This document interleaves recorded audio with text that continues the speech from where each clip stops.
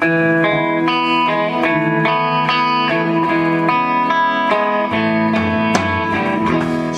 to the Modern Jewish Girl podcast. I am Jenna, lawyer by training, writer and teacher by choice. Originally from New York, I am a proud wife and mother living in Los Angeles. Join me as we delve into the Holy Torah's teachings and apply them to our lives. I keep it short and sweet, but always deep. Welcome.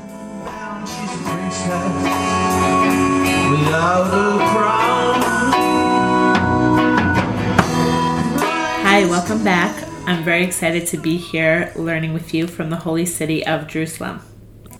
So today I want to talk about how I went from literally dreading Yom Kippur to actually looking forward to it. So first I'm going to speak on a very practical level. I considered myself a bad faster, and I've done several things that I want to share here in the hopes that it might help you the way it's helped me really be able to have as easy a fast as possible and focus on the spiritual aspect of the day and get the most out of it. So I swear by these 24-hour release pills that are made by the Kollel in Toronto. You can choose between Tylenol, Advil, or caffeine. And basically the way it works is you take the pills right before the fast starts, and then they begin releasing 12 hours into the fast, and they continue releasing for the last 12 hours, which is the hardest part of the fast. So I really swear by these pills. I'm going to link below, and there's a number you can call to see how you can get it where you live. Highly recommend them. Okay, the second thing that I've learned is you need to start hydrating 48 hours before a fast. I don't just drink plain water. I drink lots of water, but I try to put lemon in it. Even like Celtic sea salt, like a little bit of nutritional salt, like some sort of electrolyte. So the lemon and the salt can be electrolyte, or I'll drink like Pedialyte and Gatorade. So I try to drink a lot of electrolytes 48 hours prior to the fast and more leading up to the start of the fast. It makes a big difference. Also, knowing what to eat before the fast is extremely important. I try to eat complex carbs, fruit with water in it, like watermelon or grapes, salad, protein, obviously nothing too salty. And it's also, I've learned the hard way, very important to know what to break your fast on, because sometimes you'll get through the fast and then you're like, oh yes, I get to eat. And then I found I actually feel worse once I eat. So the first thing I do is I drink a ton of water, because obviously our bodies are a little bit dehydrated. And then I eat like a simple meal, just like eggs and toast or bagel, whatever. Keeping in the Jewish tradition, a bagel. And then like if I'll wait like a couple hours, and then I'll maybe eat a little something else before bed. But I don't just pound like meat and heavy food right after the fast. So that's like the physical aspects, which I just had to share because those little tips made such a big difference for me. Now onto the spiritual. So as I said, I used to dread Yom Kippur. I don't look forward to fasting. I find it difficult, and the day seems like a drag. It just seems like a depressing drag where I just have to sit there and apologize, self-affliction, pounding the chest. And I had a really transformative experience several years ago. It was like my second real Yom Kippur where I was like fully fasting. But it was my first Yom Kippur at Eish Kodesh, the shul in Woodmere, New York, with Rav Moshe Weinberger, which is an extremely special experience. Really beautiful singing, very heartfelt, a lot of unity in the shul. And at the end, I'm like, wow, that was so nice. Okay, I'm ready to go. We did it. Let's go eat. Bagels, here I come. I'm ready to run out the door. And all of a sudden, the men start breaking out in song and dance, like really joyous song and dance. There's actually a video on YouTube that I'm going to post below so you can see what I'm speaking about. But I couldn't believe it. And it was going on 5 minutes, 10 minutes, 15 minutes. I mean, these are people who've been fasting all day, for 25 hours, and yet they have this energy, and where is it coming from? And I didn't even understand why, but I was crying, and the people I was with, my frum family, as I call them, they were all crying. We were hugging and crying, and I realized it was this sense of relief, of feeling like it's going to be okay. Like Hashem loves us. He's our Father, and we love Him, and we're His children, and He's going to give us, God willing, another chance. He's going to give us another year of good life, and He's forgiven us. And it's this feeling of like relief and gratefulness that Hashem loves us and forgives us, and we have a fresh start. And there's really like no greater gift than being granted forgiveness and earning a fresh start in a relationship that's so important. I'm sure you can relate to this in many examples from your life, whether it was with a spouse or with a parent or friends. When things are a little bit rocky and you've done something wrong and you feel so bad.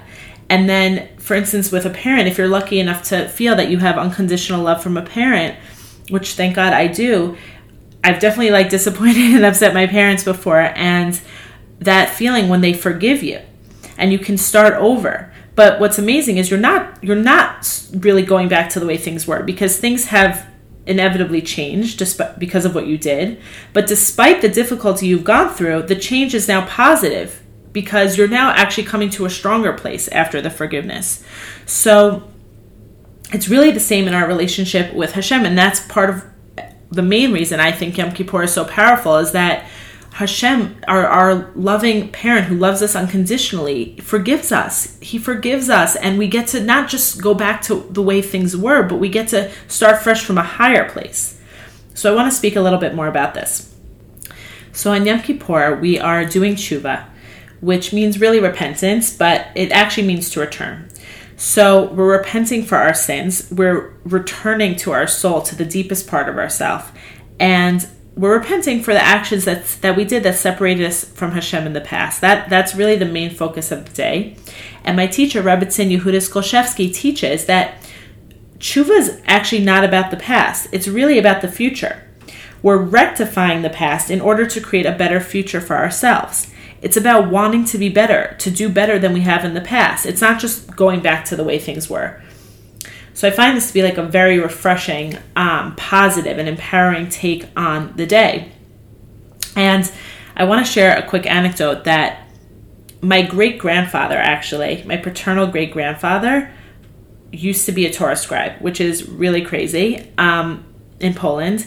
And I asked my grandfather, my father's father, who grew up without, I think, any Hebrew education. I don't even know if he had a bar mitzvah. I asked him, like, what happened? How did it go from your grandfather being a Torah scribe to you not having really even a Hebrew education? And he said that his father, when he lived in Poland, used to see Jews repent on Yom Kippur and then go back to their old ways, and he just became disenchanted. And while I think that this was obviously not the correct response, it really begs the question that we're dancing around here, that what if I know I'm not going to change all that much this coming year? Because I know from past years that I spent all of Yom Kippur saying I was going to change, and that I deeply, genuinely wanted to change. But at the end of the day, we know that change is so hard. Real change is so hard, and the Torah fully recognizes this. So how meaningful is my forgiveness if I'm just going to be here a year from now, God willing, doing the same thing? How meaningful is the clean slate that Hashem is giving us? So Rabbanit Yemima Mizrahi says something very beautiful. She says, anyone who thinks that they are the same after Yom Kippur is mistaken. Because through the day, through the fasting and the repentance, we change. We actually become different people. So even if we do the same sin again after Yom Kippur, it's not actually the same, because we have pangs of conscience. We have a deeper understanding of the sin we are committing. She said, every Yom Kippur elevates us as human beings. And I find this to be true in my own experience, that even though the day is hard and you're fasting and you're praying, it's not like an easy day necessarily, but when you come out of it, when you go through the Ne'ilah, the final prayer service, when you hear the final shofar blast, and that feeling, you feel so elevated. You feel, at least I do. I mean, you feel very elevated, like a different person. You really do. And I find that this is my own idea, that even just saying we want to do better to Hashem on Yom Kippur, like in a genuine way, I feel like that also makes such a difference. I had an experience recently with my daughter, my 3-year-old, where she wasn't listening, and I said, okay, I guess you don't want to be a good listener. And then she turned to me and she said in a very genuine way, she said, Mommy, I want to be a good listener.